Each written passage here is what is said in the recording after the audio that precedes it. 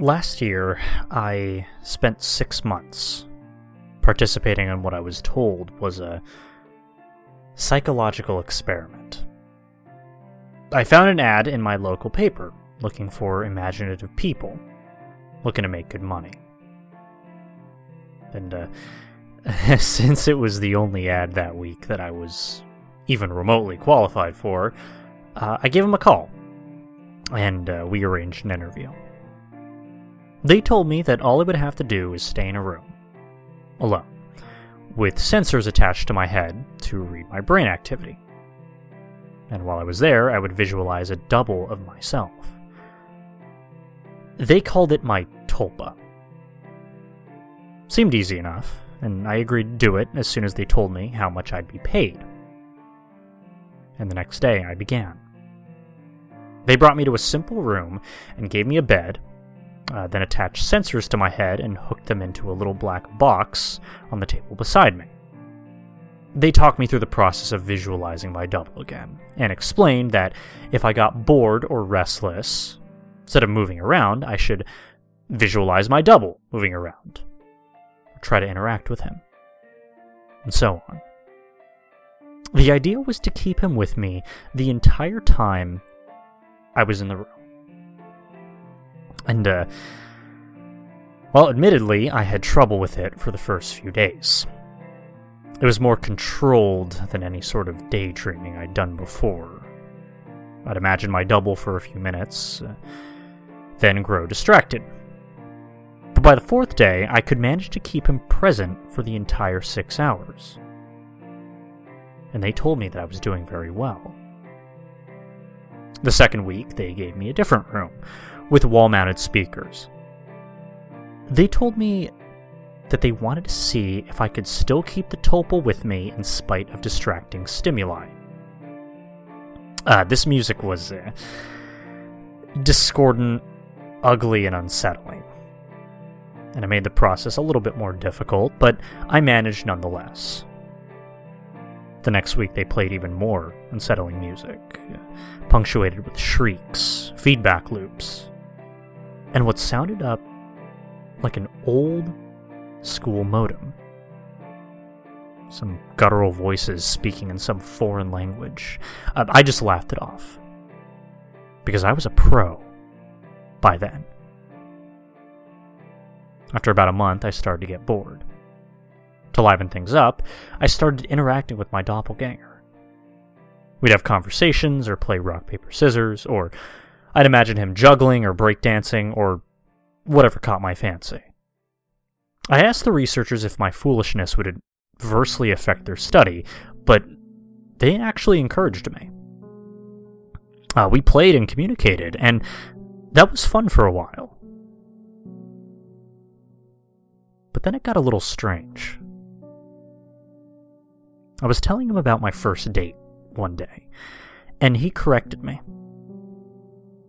I'd said that my date was wearing a yellow top, and he corrected me, telling me that it was a green one. I thought about it for a second and realized that he was right. Kind of creeped me out, and after my shift that day, I talked to the researchers about it. See, you're using the thought form to access your subconscious, they told me. You knew on some level that you were wrong, and that you subconsciously corrected yourself. And just like that, what had been creepy was suddenly cool. I was talking to my subconscious, basically, and, it took some practice, but I found that I could question my tulpa and access all sorts of memories. I could make it quote whole pages of books I'd read once, years before, or things I was taught and immediately forgot in high school. It was awesome. That was around the time I started calling up my double outside of the research center. Not often at first, but I was so used to imagining him by now that it almost seemed odd to not see him. Whenever I was bored, I'd visualize my double, and eventually I started doing it almost all the time. It was amusing to take him along, like an invisible friend. I imagined him when I was hanging out with my friends or visiting my mom. I even brought him along on a date once. I didn't need to speak aloud to him, so I was able to carry out conversations with him, and no one was the wiser. And believe me, I know that sounds kind of strange, but it was fun. Not only was he a walking repository of everything I knew and everything I had forgotten, but he also seemed more in touch with me than I did at times. He had an uncanny grasp of the minutiae of body language that I didn't even realize I was picking up on.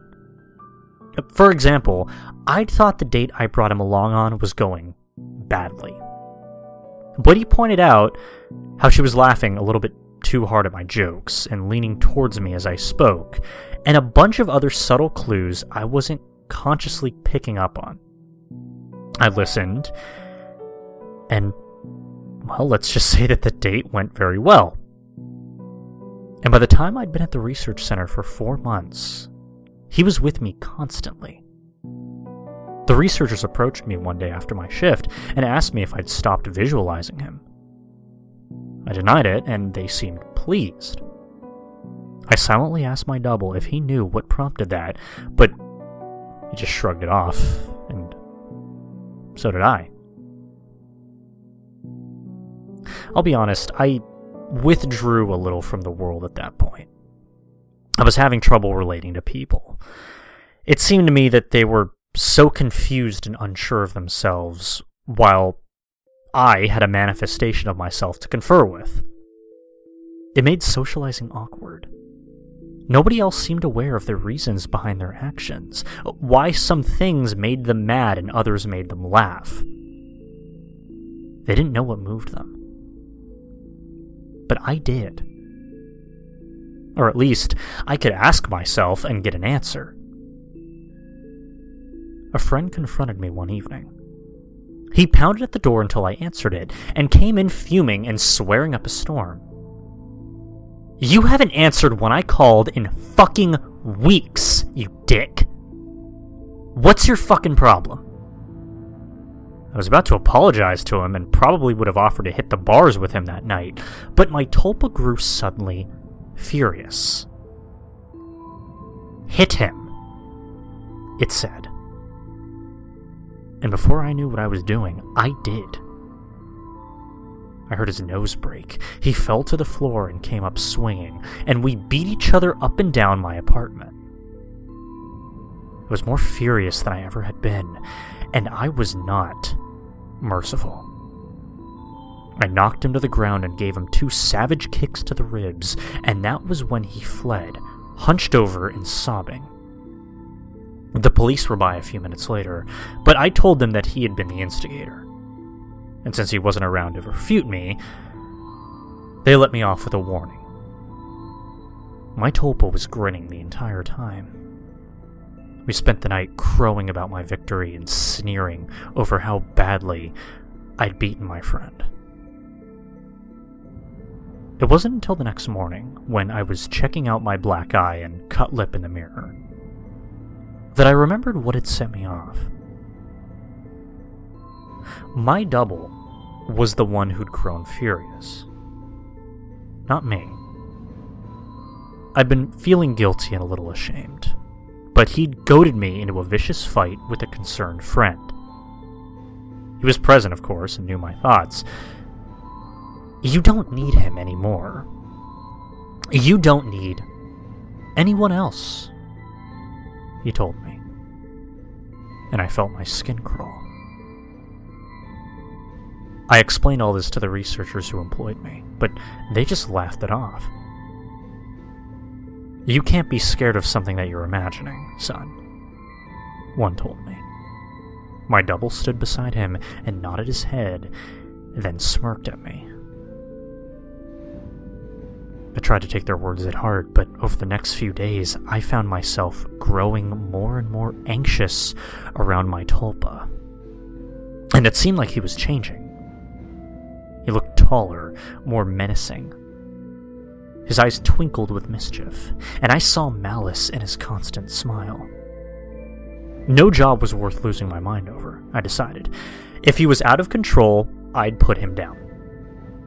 I was so used to him at that point that visualizing him was an automatic process, so I started trying my damnedest to not visualize him. It took a few days, but it started to work somewhat. I could get rid of him for hours at a time, but every time he came back, he seemed worse. His skin seemed ashen, his teeth more pointed. He hissed and gibbered and threatened and swore. The discordant music I'd been listening to for months seemed to accompany him everywhere. Even when I was at home, I'd relax and slip up, no longer concentrating on not seeing him, and there he'd be, and that howling noise with him. I was still visiting the research center and spending my 6 hours there. I needed the money. And I thought that they weren't aware that I was now actively not visualizing my tulpa. I was wrong. After my shift one day, about 5.5 months in, 2 impressive men grabbed and restrained me. Someone in a lab coat jabbed a hypodermic needle inside my body. I woke up from my stupor back in the room, strapped into bed, music blaring, with my doppelganger standing over me, cackling. He hardly looked human anymore. His features were twisted, his eyes were sunken into their sockets and filmed over like a corpse's. He was much taller than me, but hunched over. His hands were twisted and the fingernails were like talons. In short, he was fucking terrifying. I tried to will him away, but I just couldn't seem to concentrate. He giggled and tapped the IV in my arm. I thrashed in my restraints as best I could, but could hardly move at all.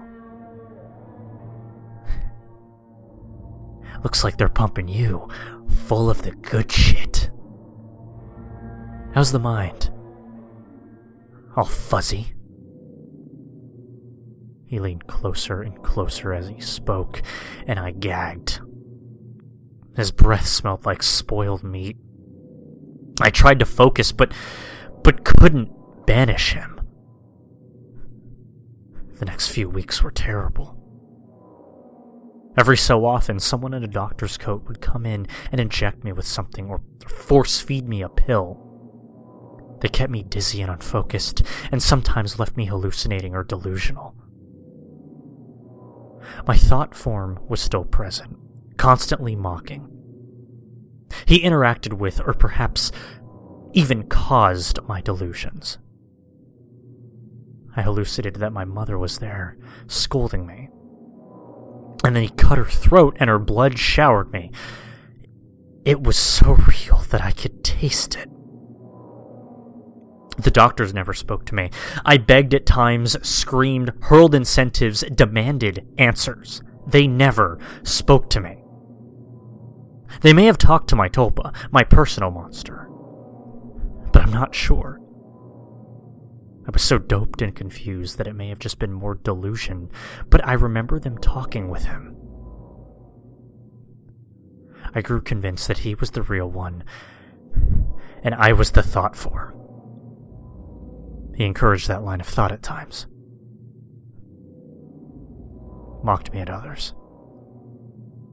Another thing that I pray was a delusion was that he could touch me. More than that, he could hurt me. He'd poke and prod at me if he felt I wasn't paying enough attention to him. Once he grabbed my testicles and squeezed until I told him that I loved him. Another time he slashed my forearm with one of his talons, and I still have a scar. Most days I can convince myself that I injured myself and just hallucinated that he was responsible. Most days. Then one day, while he was telling me a story about how he was going to gut everyone that I loved, starting with my sister, he paused. A querulous look crossed on his face and reached out to touch my head. like my mother used to when I was feverish. He stayed still for a long moment, and then smiled.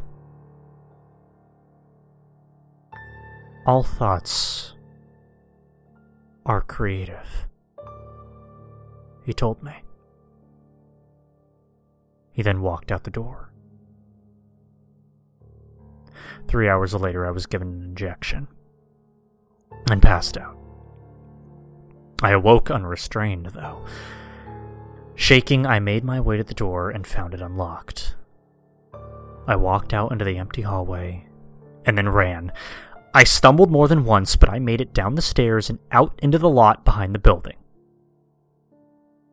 There I collapsed, weeping like a child. I knew I had to keep moving, but I couldn't manage it. I got home eventually. I don't remember how. I locked the door, shoved the dresser against it, and took a long shower. Slept for a day and a half. Nobody came for me in the night. Nobody came the next day, or the one after that. It was over. I'd spent a week locked in that room, but it had felt like a century. I'd withdrawn so much from my life beforehand that nobody had even known I was missing. The police didn't find anything. The research center was empty when they searched it. The paper trail fell apart. The names I'd given them were aliases. Even the money I'd received was apparently untraceable. I recovered as much as one can. I don't leave the house much, and I have panic attacks when I do. I cry a lot. I don't sleep much, and my nightmares are terrible. It's over, I tell myself. I survived. I use the concentrations those bastards taught me to convince myself. And it works sometimes. Not today, though. 3 days ago, I got a phone call from my mother. There's been a tragedy. My sister's the latest victim in a spree of killings, the police say. The perpetrator mugs his victims and then guts them. The funeral was this afternoon. It was as lovely as a service could be, I suppose. I found myself a little distracted, though. All I could hear was music, coming from somewhere distant. Discordant, unsettling stuff. That sounds like feedback and shrieking, and a modem dialing up. I hear it still. Maybe even a little louder now.